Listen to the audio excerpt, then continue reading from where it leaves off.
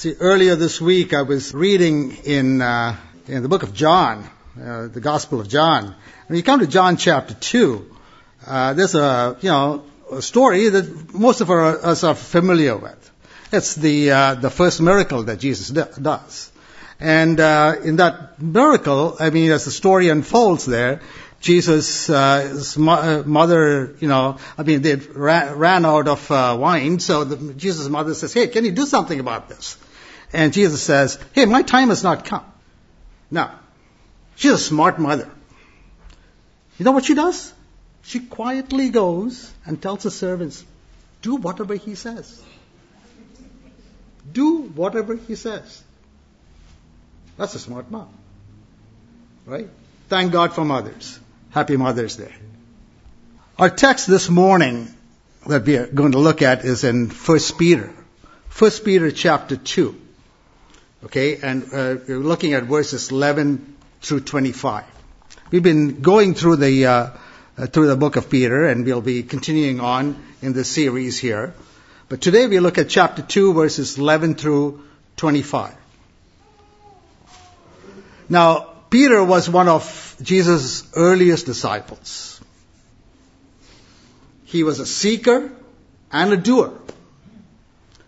He was the only disciple to venture out to walk on water.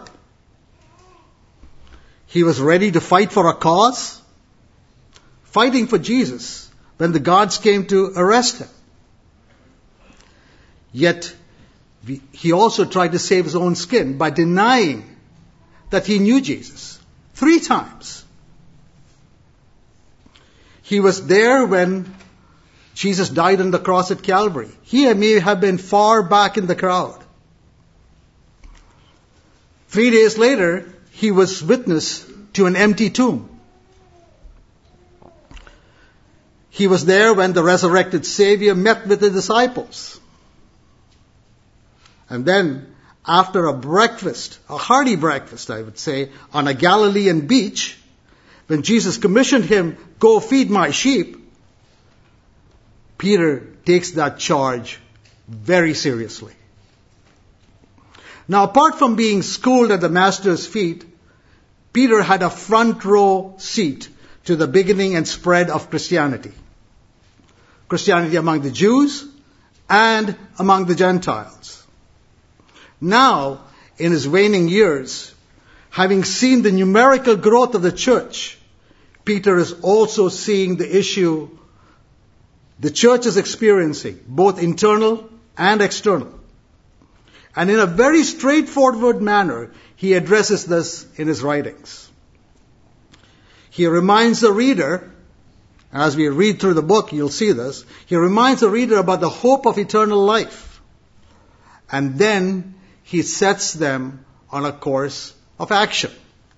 Now, we've gone through chapter 1 already, and I'll just talk about a few things that he has talked about. In chapter 1, verse 13, he says, "Prepare your mind for action and exercise self-control."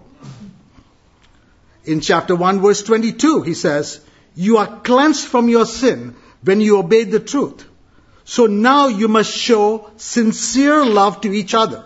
As brothers and sisters, love each other deeply with all your heart." In chapter 2, verse 1, "Get rid of evil behavior. Be done with all deceit, hypocrisy, jealousy, and all unkind speech."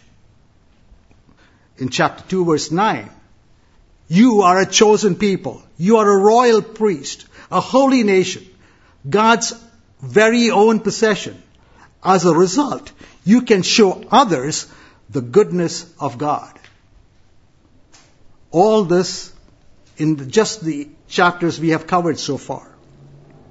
Now, some of you like an outline. So I'm just going to give you a verbal outline that I put together. In chapter 2, verses 11 and 12, it's the Christian life in the public square.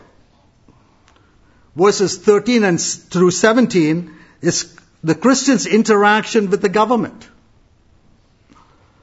Verses 18 to 20 is the Christian and the employer. And verses 21 through 25, Christians and suffering. So we're going to go through all of these 4 segments. And Peter is addressing some very practical subjects and is calling Christians to live like Christians in spite of the challenges they face. So let's look at the portion of Scripture. And we're looking at 1 Peter chapter 2, reading from verse 11. And I'm going to be reading from the New Living Translation. Verse 11 reads, "Dear friends, I warn you as temporary residents and foreigners to keep away from worldly desires that wage war against your very soul. Be careful to live properly among your unbelieving neighbors. Then even if they accuse you of doing wrong, they will see your honorable behavior and they will give honor to God when He judges the world. For the Lord's sake, submit to all human authority, whether the king as head of state or the officials he has appointed. For the king has sent them to punish those who do wrong and to honor those who do right. It's God's will that your honorable lives would silence those ignorant people who make foolish accusations against you.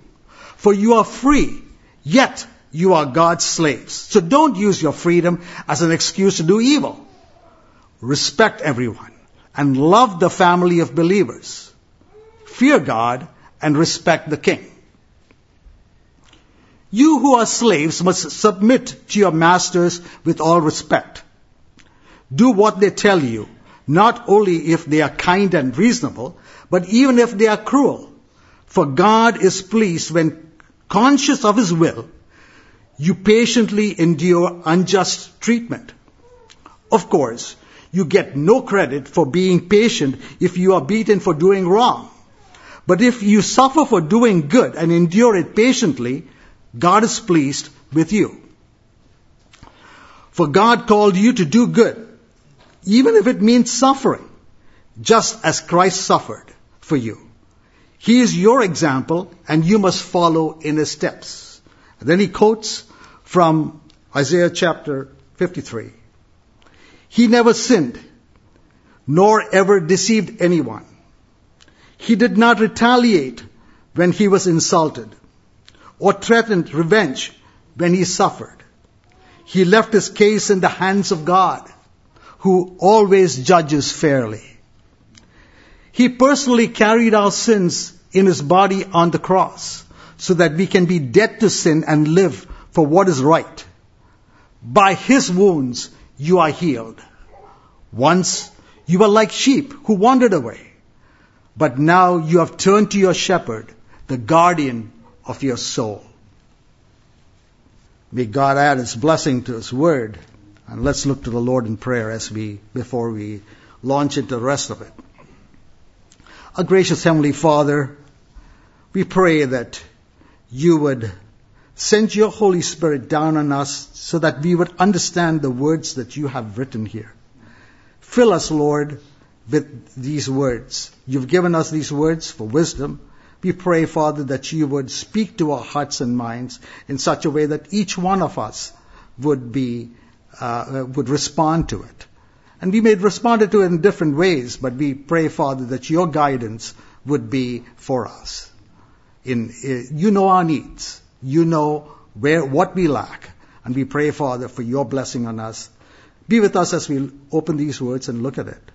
Help it be something that we could go at home and think about and read about and tell others about. We ask this in Jesus' precious name. Amen. The Christian life in the public square. Peter starts his portion in his writing by reminding us that as Christians, we are temporary people living here on this earth. We are foreigners. Yet he does not say we ought to cut ourselves off from the world. We are living in the public square.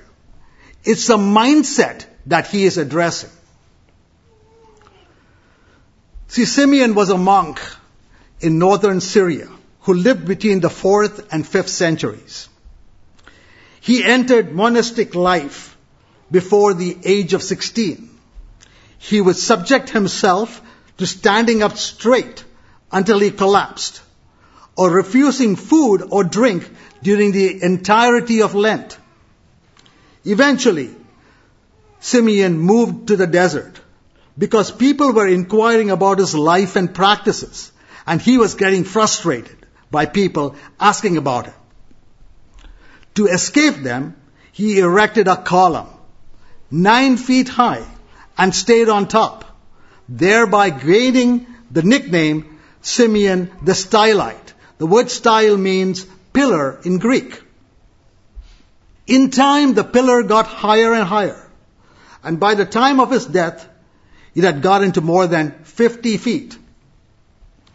Simeon lived on a platform about 1 meter square, that's 3 feet by 3 feet. He passed his time praying and giving sermons to the curious onlookers below. Local shepherd boys would bring him bread and milk, and visitors would occasionally climb the tower to meet with Simeon.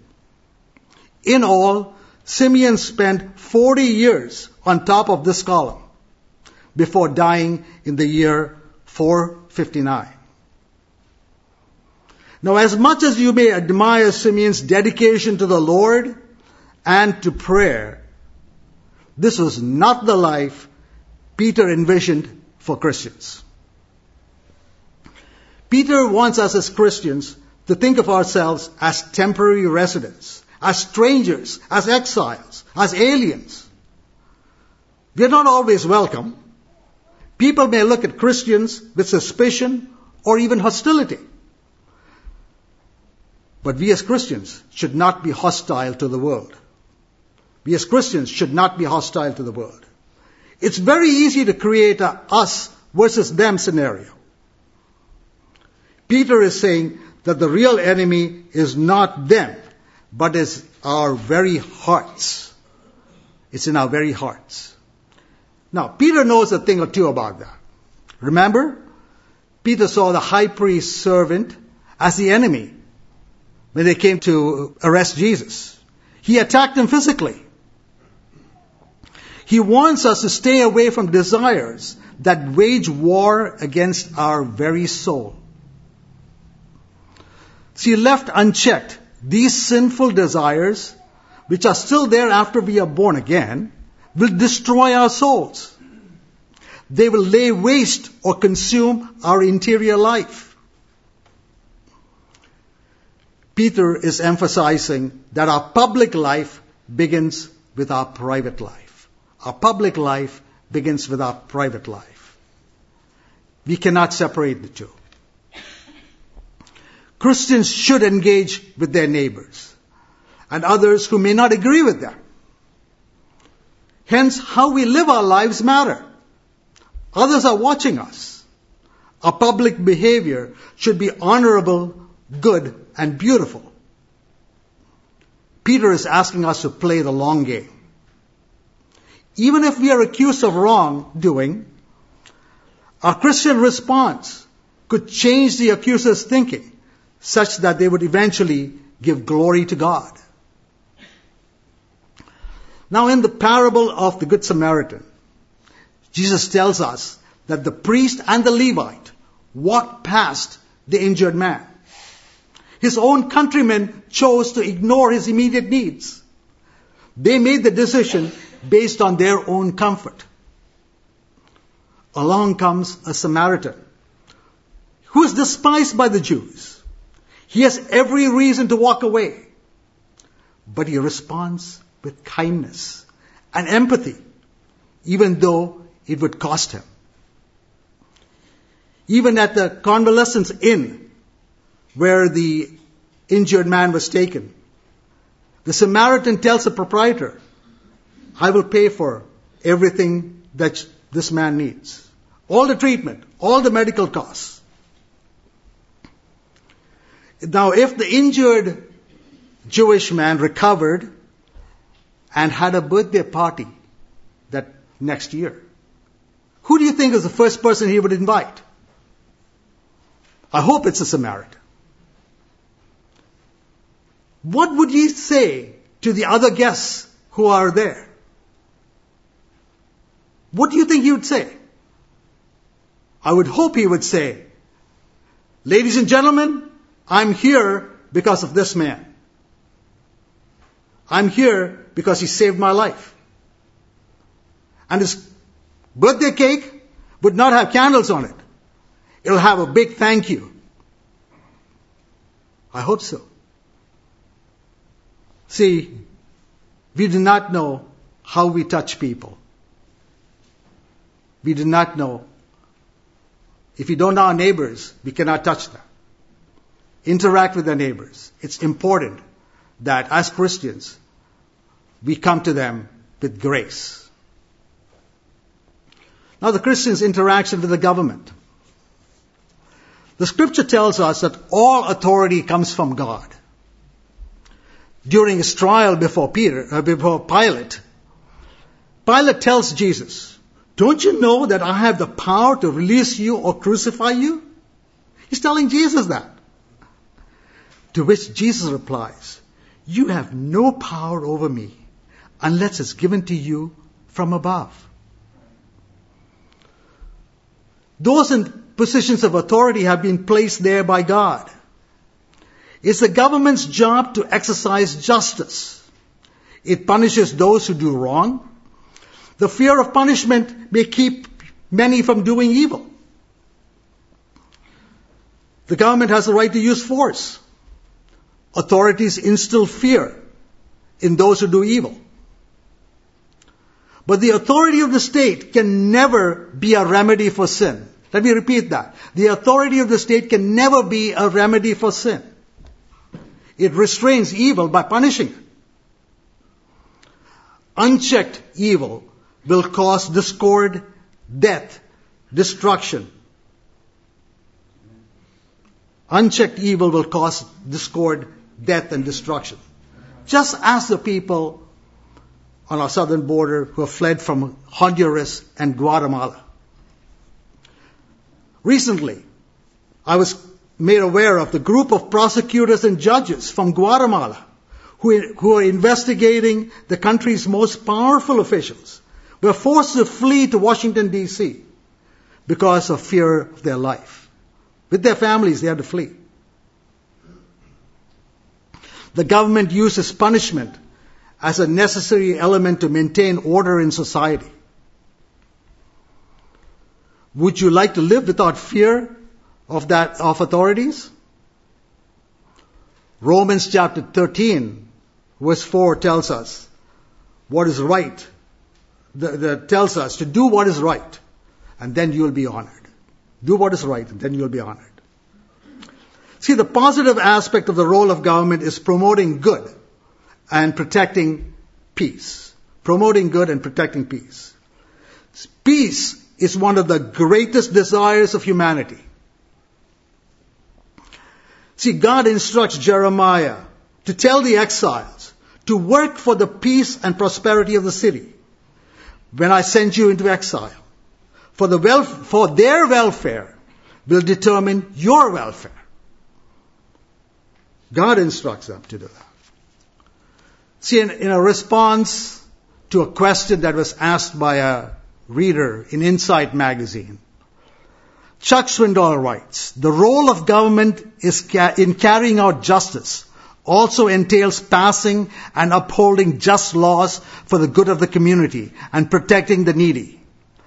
Government is to seek, serve, and promote the common good of the people, not the good of the rulers.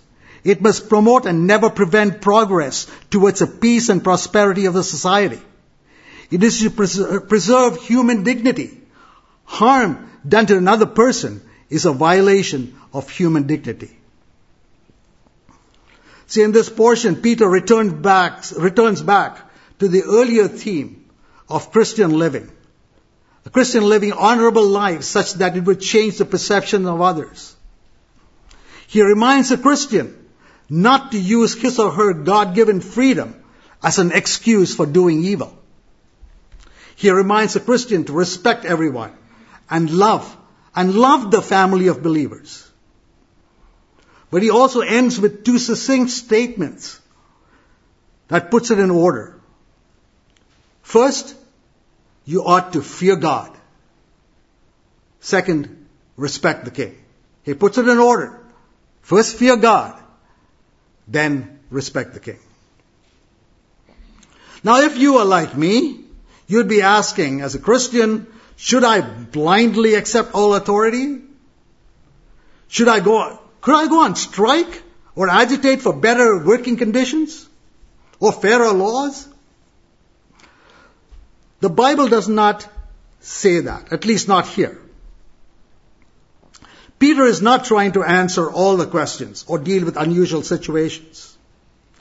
See, the same Peter who writes, submit to all authority, challenged the authorities when he was told to stop talking about Jesus. He answers the Jewish council as recorded in Acts chapter 5. He says, we must obey God rather than men. So you cannot look at this passage of scripture and say that the American Revolution was wrong, or that India should not have revolted against the British colonial rule. God puts people in place and removes them. He is the one in control of everything, including the course of human events.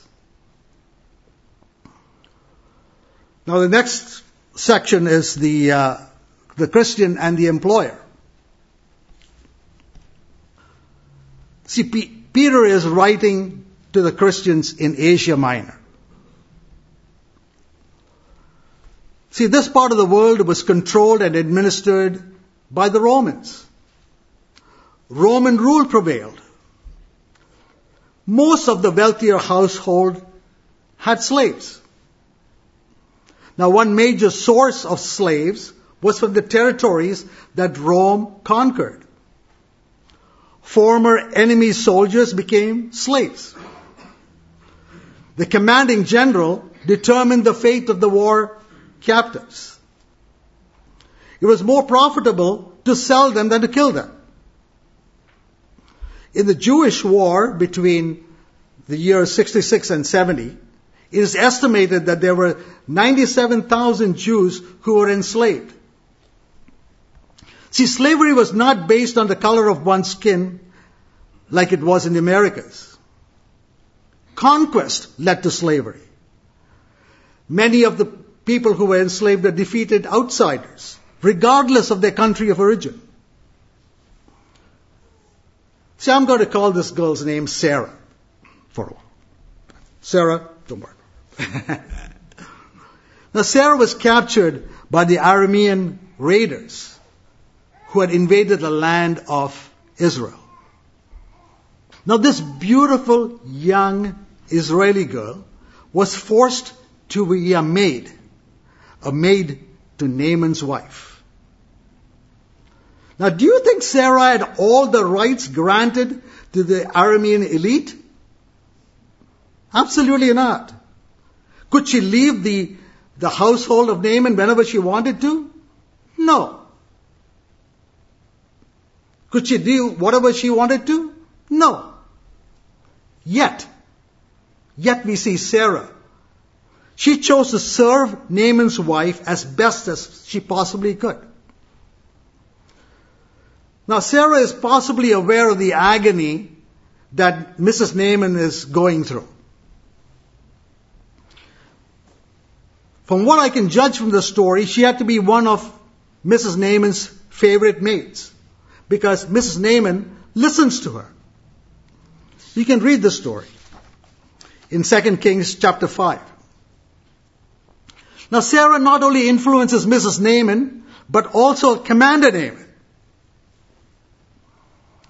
Sarah is interested in the wellness of the entire Naaman household, in particular the very person who enslaved her. Now, based on the righteous plea of a servant girl, Naaman does the unthinkable and goes to Israel for healing of his leprosy.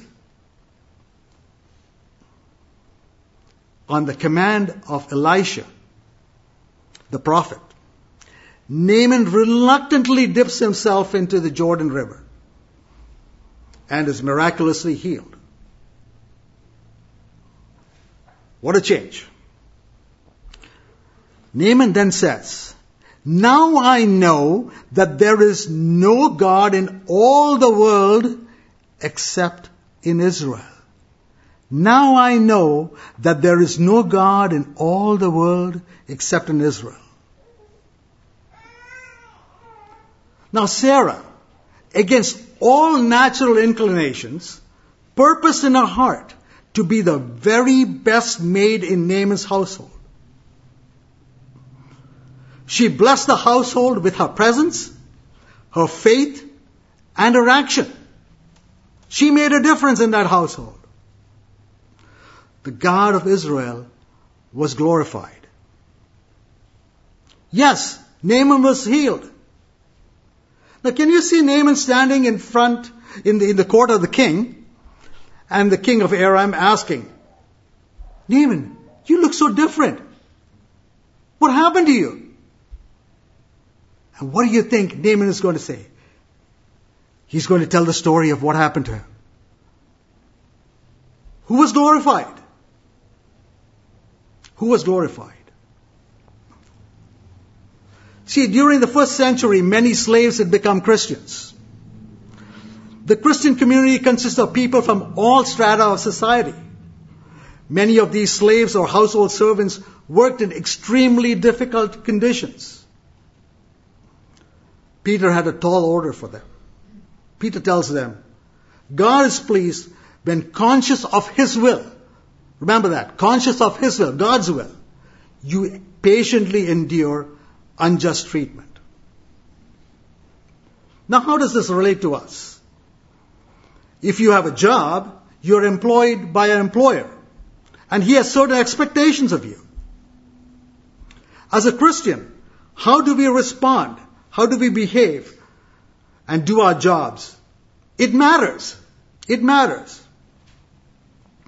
I've heard Christians express the notion that that's a worldly job. It does not matter. It's only a paycheck. I beg to differ. In fact, Christians should strive to be the best employee, looking out for the interests of the employer. Now, Jesus alluded to that.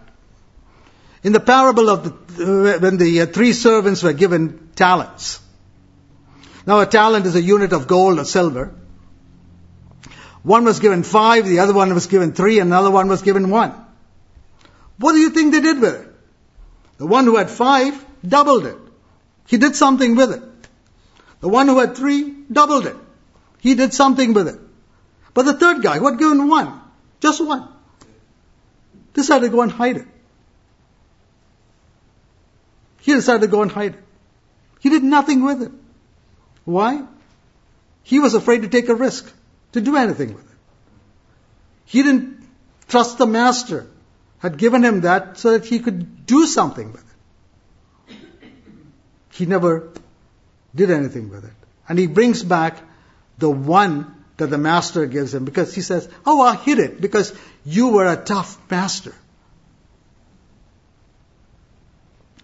How we deal with work and others in the workplace matters. It is critical to our testimony. Remember, Peter has already told us that others are watching us. Others are watching. Christians should autograph their work with excellence. They should autograph their work with excellence.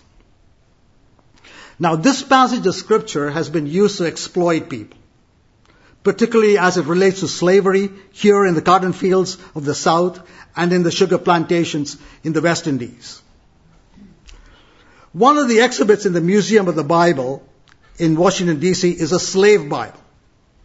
This Bible has only 232 chapters compared to 1,189 that you and I have in our Bibles. The slave Bible was published in 1807 by a collective group of missionaries called the Incorporated Society for the Conversion and Religious Instruction and Education of the Negro Slave. It contained about 10% of the Old Testament and about 50% of the New Testament. All references to freedom and escape from slavery were removed, while passages encouraging obedience and submission were emphasized. The publishers and preachers of this twisted version of the Bible thought that the sections of Exodus, Psalms, and Revelation would instill in the slave a dangerous hope for freedom and equality. Yes, this passage was used to support slavery and keep people enslaved. Allow me to quote an excerpt from Chuck Swindoll's book, The Grace Awakening. Dr. Swindoll writes, "As an American, I find it amazing. Perhaps a better word is confusing. To think that my forefathers were willing to fight for their own freedom and win our country's independence, yet turn around and enslave others without the slightest hesitation. The triangle of such twisted logic was not mentally congruent. Free citizens owning slaves. It took a civil war to break that yoke. It called for a courageous, clear-thinking president to stand in the gap, to be misunderstood and maligned, and ultimately killed for a cause that was to him not only worth fighting for, but worth dying for. Ultimately, with the adoption of the 13th Amendment of the U.S. Constitution, slavery was legally abolished. And yet something happened that many would have never expected. The vast majority of slaves in the South who were legally freed continued to live as slaves. I call that tragic. A war had been fought. A president had been assassinated. An amendment to the Constitution was now being signed into law. In a context of hard-earned freedom, slaves chose to remain as slaves. Cruel and brutal, though many of their owners were, men and women chose to keep serving the same old master. That is the way the plantation owners wanted it. The age-old philosophy was, keep them ignorant and keep them in the fields. Now, if you think that is tragic, I tell you one far worse. It has to do with Christians living today as slaves. Even though our great emancipator, Christ the Lord, paid the ultimate price to overthrow slavery once for all, most Christians act as though they are still held in slavery, in bondage. In fact, most seem to prefer the security of slavery to the risk of liberty. And our slave master, Satan, loves it so. More than most in God's family, the adversary knows we are free, but he hates it. So he does everything in his power to keep us pinned down in shame, in guilt, in ignorance, and intimidation. Quite something to read. See, Peter, in no uncertain terms, is telling the Christian that we ought to live our life according to God's expectations and not be shackled by the expectations or practice of the people around us. Christ paid the price for us. Christ has won our freedom. What we do with the liberty we have. What do we do with the liberty we have? Do we continue to live with some sin? As God's children, God has better and higher expectations of us. The last segment is the Christian in suffering. See, in living our lives as Christians, we will experience suffering. At this point in time, the Christians in the Roman realm were experiencing intense persecution. Intense persecution. Just like this morning, when Chris was telling us about what's happening in Myanmar. Peter reminds the reader that God had called us to do good, even if it meant suffering. He points to the example of the Lord Jesus Christ, who endured suffering at the hands of men, people whom He created. So Peter quotes from the book of Isaiah, and I'm going to read it again because I think it's very important. Verse 22 reads, Jesus never sinned, nor ever deceived anyone. He did not retaliate when he was insulted, or threatened revenge when he suffered. Jesus left the case in the hands of God, who always judges fairly. Jesus personally carried our sin in His body on the cross, so that we can be dead to sin and live for what is right. By His wounds you are healed. Once we were like sheep who had wandered away, but now you have turned to your shepherd, the guardian of your soul. Peter, in writing that, has high expectations of us. See, these precious words were here for our reading. They've been stamped on the pages of history. Peter wants us to have those words etched in our minds. Peter wants us to have those words etched in our minds. It ought to be, because from it flows our response to the world around us. See, these are wonderful, wonderful words of life. As we conclude, I'll leave you with two things to consider. Just two things. See, whenever a Christian finds himself in relationship with other people, he must behave in accordance with his higher calling. Let me repeat that. Whenever a Christian finds himself in relationship with other people, he must behave in accordance with his higher calling. And the second one is, a Christian should always try to autograph his or her work with excellence. A Christian should always try to autograph his or her work with excellence. Joyce has been using a daily meditation reading from Timothy Keller. And in the May 6th reading, at the bottom, there was a prayer. And I thought it really applied very much to what we've been looking at here. The prayer is, Lord, give me a sense of your undeserved but preserving grace, so that when I look at those who are rejecting you and your ways, I will not disdain them, fear them, or simply not care about them. Teach me to speak the truth in love. Teach me to speak the truth in love. As we conclude, I would like for you to turn to the first hymn in the Hymns of Faith.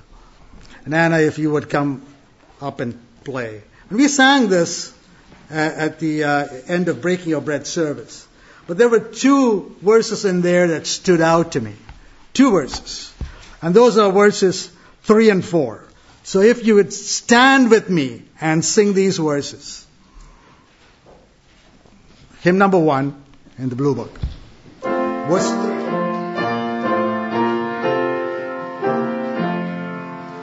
Jesus, what a help in sorrow, while the billows stormy roll.